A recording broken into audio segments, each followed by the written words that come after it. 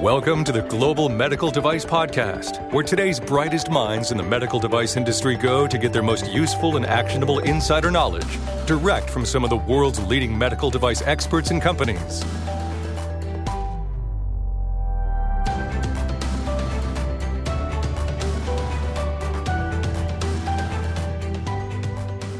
Hello, this is John Spear, the founder and VP of Quality and Regulatory at Greenlight.Guru. Hey, we're having a good time over here, recording all kinds of podcasts with some wonderful guests. Today, we've got another really great guest on our show, the Global Medical Device Podcast. We got Mike Cremins. Mike is with Willis. And, we've talked a lot about this topic of risk management and what it means. And most of our conversations to date have been focused on the product side of things and complying with 14971. In today's episode, Mike brings a slightly different perspective or angle on risk. As a teaser, we all know, or should know anyway, that ISO 13485 is going to be released. A new revision is going to be released in 2016, and that new version is going to incorporate this thing called risk-based QMS. Well, when we talk with Mike today, we're going to learn a little bit about another type of risk management, and that is enterprise risk management. And so it's really starting to meld 14971 risk management with 1345 risk-based QMS, and then looking at the entire organization from a holistic point of view. So if you're a med device company that's bringing a product to market, you need to listen to what Mike has to say on this episode of the Global Medical Device Podcast. Hello, this is John Spear, the founder and VP of Quality and Regulatory at Greenlight.Guru, and welcome to another exciting episode of the Global Medical Device Podcast. Today I have Mike Cremins with me. Mike is with Willis, and let me tell you a little bit about Mike. Mike is the Vice President in the Healthcare and Life Sciences practice at Willis, and his main function is that of a risk strategist for FDA-regulated organizations worldwide. Mike is passionate about enabling leaders of highly regulated organizations identify and navigate risks so they can focus on strategically growing their business. He believes long-term relationships are earned through trust and hard work. His primary role is to understand the needs of his clients and help them navigate their risk with confidence. As a risk strategist, Mike, has the unique ability to simplify and translate complicated situations into understandable concepts with practical solutions. Mike, welcome to the Global Medical Device Podcast. John, I'm thrilled to be here. Thanks for allowing me to spend some time with you. I'm looking forward to the discussion.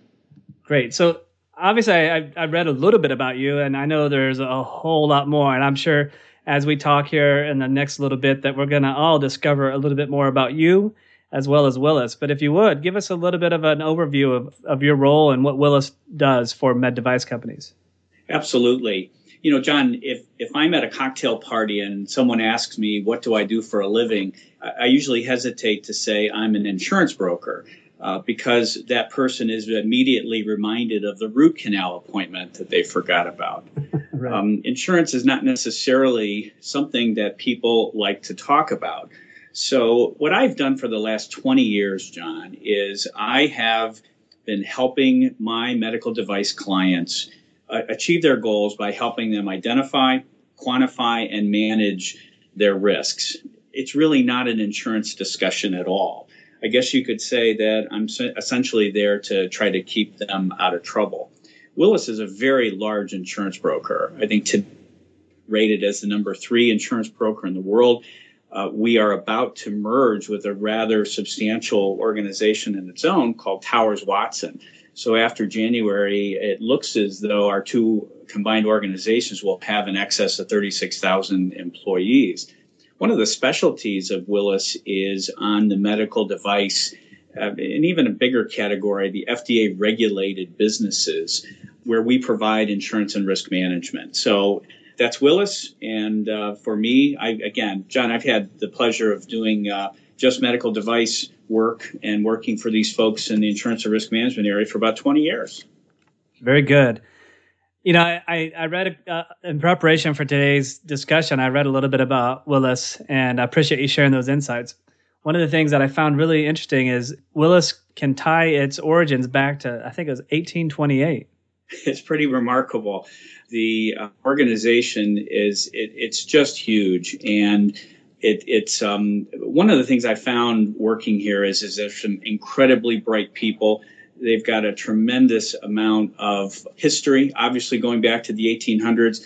But when you really get down to it, it's the people that are making the difference. And John, I'm very fortunate. I hang around with some really, really bright folks. It's good to be passionate and to enjoy what you do, and I've been fortunate throughout my career as well. All right, so Mike, my audience is used to hear me talk about risk management, and usually when I'm talking about risk management, I'm talking about things like ISO 14971, and I guess more from a product standpoint, identifying hazards and estimating the probability of occurrence of harm and the severity of harm and all those sorts of things. But this is not the kind of risk management that you deal with. Am I correct? Actually, conceptually, John, it's the same thing. But however, the way I would describe my work is more of an enterprise risk management. So what we do with our risk assessments is we start really at a very, very high level. We engage several different departments within an organization. It'll be the CEO, the financial piece, sales and marketing, regulatory, operations. So what we're doing is starting at a very, very high level and assessing overall risk. But as it turns out, John, you and I actually approach risk in the same way. We're still getting in and talking to our customers about what could put them out of the business. What are some of the things that they should be thinking about specifically to help their business? And so our approaches are similar, but what I do is start at a very, very high level and I help them assess overall risk. And certainly what you do, John, in your particular area and things that impact my customers directly are the managing of the medical device development and the risk associated with it. Right. So that's a good summary. And I guess, if I can take home one key message there is that the principles involved with product risk management are similar or maybe even the same principles that you're employing from an enterprise risk management. It's absolutely spot on, John. Our approaches are strikingly similar. Right. It's interesting, John, you and I essentially met on Twitter where we started tweeting about some of the same things, but they're very, very similar, our approaches. Right.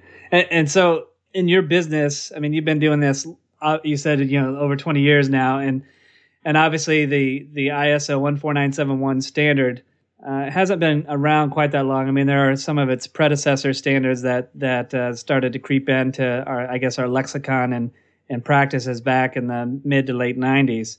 So has ISO 14971 and its prevalence, have that been a good thing? Has it been a challenging thing? I mean, do you find that you have to explain your role in the risk management continuum often? Can you talk a little bit about some of those things? Yeah, as far as the ISO subject matter, I mean, John, there's no question in my mind that anything that helps companies with process, with procedures, with rules, with regulations. I mean, look, our customers are in a very highly regulated business. And if we don't spend time with the details, if we don't dig into things that could not only hurt our potential customers, meaning if we're a medical device company, we don't want to put a bad product out there. That's not our intent. We want to make sure that we're putting a fantastic product out on the table and that we've tried to manage those risks. So I think that in this particular case, the ISO processes and procedures, any new rules that come out, the guidance documents that the FDA produces, these are all really fantastic ways for companies to understand. They've got to have a roadmap. They have to understand what it's going to take to actually produce a safe product and obviously to make their company successful. Yeah, that's well said. All right, so here in a moment, I want you to think about this now, but here in a moment, I'm going to ask you about some horror stories or maybe some disasters. So that'll be a little bit of an intrigue frame for our audience. But in the meantime, in the meantime, I mean, the topic of risk, I mean, it seems to be all over the place right now. It's certainly in FDA and other regulatory bodies, and so much so that the next version of the ISO 13485, the quality system management system standard that is due for actually a revision, and that's anticipated to go live sometime early 2016. And the big buzz about that new revision of 1345 is this concept of risk-based quality system. So it's clear that this topic is front and center. It's clear that this is something that organizations need to be considering, not only from a product standpoint, but also from an enterprise standpoint. No question, John. If I may, when we start with these assessments, what we're really trying to do is get a common risk language. I mean, if you think about it, even though in your company's efforts and the real work that you do, you still have to communicate. You still have to be able to take what the operations people, what the regulatory people, the compliance folks are doing, and you have to translate that into something that the salespeople are going to understand, that finance, the CEO, and then certainly the board of directors wants to understand why they have to make an investment in these kinds of things. So again, getting back to that enterprise risk management, what we're trying to do is create a risk language so that everyone can appreciate and understand. I mean, John, salespeople speak different language than finance. Go figure. Engineers talk differently than marketing people. So it's important to engage all the facets of the company and get them together and try to come up with this common risk language. I think it's something that's essential when you look at the big picture enterprise risk of these companies. If I can also add, John, and we'll get into a couple of specific horror stories, it really is fascinating to me that no matter how many of these assessments I do, every single one is different. Companies are going to view risk in a totally different manner. And perhaps you find that as well, even though it is supposed to be in a quote unquote very structured environment, right? You've got these guidance documents. Right. The rules are rules, and there shouldn't be room for interpretation. But in fact, there really is room for interpretation. And I just find it fascinating that every time I do these, the final assessment comes out different in every case. So do you find that the final assessment coming up different? Do you think it has more to do with your customers' expectations of what risk is, or do you think it's more about what their appetite for risk is? I think it's probably both of those things. I think in addition to that, John, what you're going to find is it's the board and how culture and ideas and doing the right thing, what that means at the top, what it means at the board level, the CEO that you've chosen, the managers that the CEO has chosen. So there's a risk culture that gets developed, hopefully at a very high level, that will flow right on down through the company. And I think that it also has to do with the amount of years that the company has been in business, how mature it is. And then certainly if you've got, I've got two examples here in front of me. I've got an implant manufacturer that just raised $75 million in the last 3 years. They're viewing risk in a certain way. And then I've got a company that I just did an assessment for that's been around for 15 years. Right. And they have a totally different focus. But I'll tell you, John, the ones, and I hope you agree with me, that the companies that I absolutely love doing business with are the ones that want to do it the right way. They want to make sure that they're putting the best possible product out there, which is going to result in obviously higher valuations if these companies want to sell. But you're going to find that there's a culture, a risk culture, that really creates a great environment for not only a satisfied employee, but a fantastic work product and a product that's getting out to the marketplace. All right, so a couple of rapid fire questions here. When and how should a med device or FDA regulated company, when in their life cycle should they engage you and Willis? I think that there are varying levels of engagement. Just at a very, very high level, it seems to me that you should be integrating risk planning into your strategic plans. If you've got a private placement memorandum, if you have a company, frankly, John, that's even just formed, it's very easy for me to give people a couple of ideas very, very quickly and at a very high level with not a lot of detail as to some of the things that they should anticipate and be worried about. I think the most effective risk assessments come in when you've probably got when you've just achieved FDA approval and now you have to produce a product. Now you've got to create your supply chain. You have to create your distribution force. You have to create the products. You're managing your contract manufacturers. You're out looking at different hospitals to do business with. You're faced with group purchasing organization contracts. You're expanding on an international basis. So you may have great people, but you can really determine pretty quickly whether or not your company is scalable, whether or not what you've created can actually grow into something really big. That seems to me to be the perfect time to really do a little bit of a deeper dive and start to invest into the enterprise risk management strategy. You know, John, frankly, Willis is a very large organization. We've done risk assessments for companies that are into the billions in sales. You know, those are the kinds of risk assessments that, you know, take 1, 2, 3, 5, 10 days of actually digging in and putting a pretty substantial work product on the table.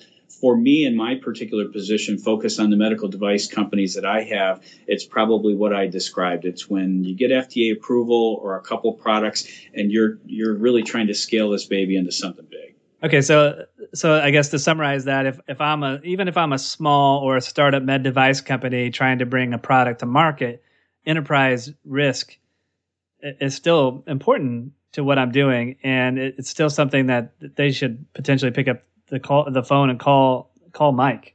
Well, John, I really believe that you should, because think about it. You're out raising money, all right? And the more sophisticated buyers, the VCs and the private equity companies that have been in this space for a very long time that you want to get money from, you want their intellectual capital on their board. If you can show them that you've actually gone through a risk assessment, that you've actually anticipated some of the challenges that the company may run into, that you've already anticipated where the risks might be, and you have budgeted for them, and hopefully you're not going to have as many surprises as the average company, I think you're putting yourself in a much better position to get more money, and you're putting yourself in a much better position to be successful.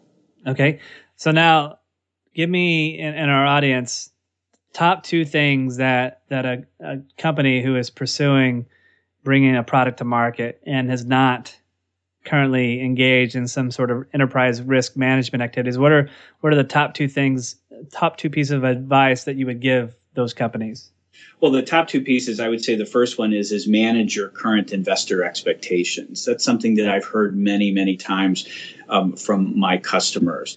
It's making sure that when you're putting something into a document where you're explaining to your investors or to your board where you're headed, what your plans are, what you're up to, and how you're going to spend their money the most effectively, I think you have to be in a position to be able to remove communication risk between what you plan to do and how you're going to use the investors' money. Because, John, I don't know if you share this opinion. I would say that most of your customers are also backed by venture capital or some type of an investment arm. Is that accurate? I mean, it's definitely accurate. Just about every company that we work with at Greenlight.Guru has a set of investors, whether it's institutional money or friends and family, there are investors.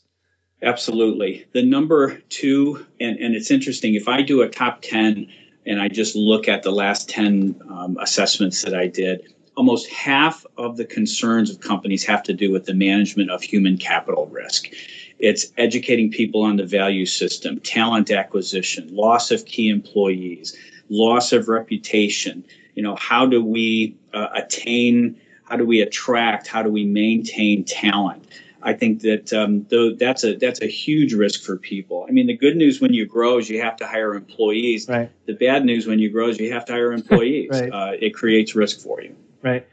Okay. So we promised to share a couple of disaster or horror stories. So I guess without naming, obviously, the guilty or specifically citing a person or a company, share one of the horror stories that might resonate with the audience of maybe a company that didn't engage in enterprise risk management, or they did it poorly, or what have you.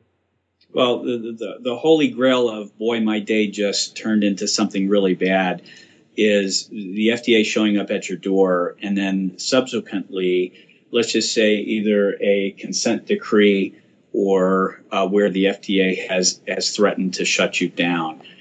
In one specific case, we had a situation where there was a company that was threatened with a consent decree. And basically what happened is it arose specifically out of the idea that you had the corporation who had a set of rules, regulations, they had processes, procedures set up. They brought on an acquisition, and the acquisition happened to have different processes, different procedures. And what happened is unfortunately, the acquisitions, processes, and procedures unfortunately caused some pretty serious injury to some of their customers. And in that particular case, that's what prompted the FDA to come in. Right. And in this particular case, the FDA basically cited them eventually. I'm shortening the story. And they said, look, you acquired this company who had certain rules and regulations that didn't even follow your own rules and regulations. So, John, there was a lack of integration between what the parent company said was supposed to be the rules compared to what the acquisition or the that division, what rules and regulations they followed. The FDA hammered them. And that was just something that if there would have been a little more time spent on those common processes, making sure that when you bring on an acquisition that their culture is exactly what yours is at the home office, that all of the rules and processes are followed in the way that the home office wants it, that's going to go a long way to preventing, obviously, some serious injury that happened to people. But I think the FDA would have been a little more lenient on them if they would have had some consistency. So that's one of the first major ones. The next one is, unfortunately, the lack of a disaster plan and the lack of someone putting some time into how much cash they would have needed in the event of a fire. John, you and I are probably, I doubt that you've had to live through a fire, but it is absolutely devastating to a business where you go home one night and all of a sudden in the middle of the night you get a call at 3 o'clock that said, hey, your building's on fire. And in this particular case, what we had was a situation where a plant completely burnt to the ground. And what happened for this particular client is even though we went through the process of going through and me pushing like crazy, some type of a business interruption and also a disaster recovery program, they didn't put the time in previously that they should have. And unfortunately, when their plant burned to the ground, they realized a little too late that a little bit of prevention and perhaps a little bit more of an investment in what they would have done in the event of a fire would have put them in a much better position. I think the good news is that they survived. The challenging news is that it took them probably 4 to 5 years longer than it should have to actually get back to where they should have been if the loss hadn't happened. So it was that lack of a disaster recovery plan that really put them behind. So those are just a couple of horror stories. And I'm sure you have plenty more, but well, I'm in the disaster business, John. Well, I guess probably a better way to say it is you and I both are hopefully in a disaster prevention business, actually. Well, there's no question about that. I mean, I'm a disaster guy. When it really gets down to it, I am there to try to keep people out of trouble. Try to help them identify some of the ship sinkers. And we're talking about events that, if not recognized and not planned for, and where if you don't put thought into it, it's the absence of thought in here, you can get yourself into some pretty big trouble. And it's the future of the company that's at stake. Well, Mike, I appreciate the opportunity to speak with you a little bit today. I mean, you have shared a lot about why any of our listeners should be thinking about enterprise risk management. I mean, the reality is if you're going to bring a product to market, this is a very real topic. You need to obviously consider 14971 and product risk management, but you also need to think about your investors and having risk mitigation strategies for your entire enterprise. No question, John. And it's hitting it right on the head. Yeah. And so you can learn a lot more about Mike Cremins and Willis. You can go to willis.com. You can look up Mike Cremins, his last name spelled Cremeans. And Mike, best place to find you is probably LinkedIn. LinkedIn is a great place. Just search for Mike or Michael Cremins at Willis. You'll find me there. You can also follow me on Twitter at WillisLifeSci. at WILLISLIFESCI. I should be out on the internet for a Google search rather easily. I've had the great fortune, John, of being in this business for a long time, and I think you'll find me that I was a speaker at several events, and I'm sure you'll be able to connect with me that way. All right, so reach out to Mike if you have any questions about enterprise risk management and what you need to do at your med device company. Again, this has been John Spear, the founder and VP of Quality and Regulatory at Greenlight.Guru. Greenlight.Guru, we have a software platform that helps you manage your entire quality management system, including your design history file and all your design controls, as well as that product risk management information that we've talked a little bit about today. If it's important for you to follow 14971, and here's a hint, if you're a med device company, it's important for you to follow 14971. You need to give me a call. And you can look up our company at greenlight.guru. Yes, that is the domain name. So until next time, this has been John Spear for the Global Medical Device Podcast.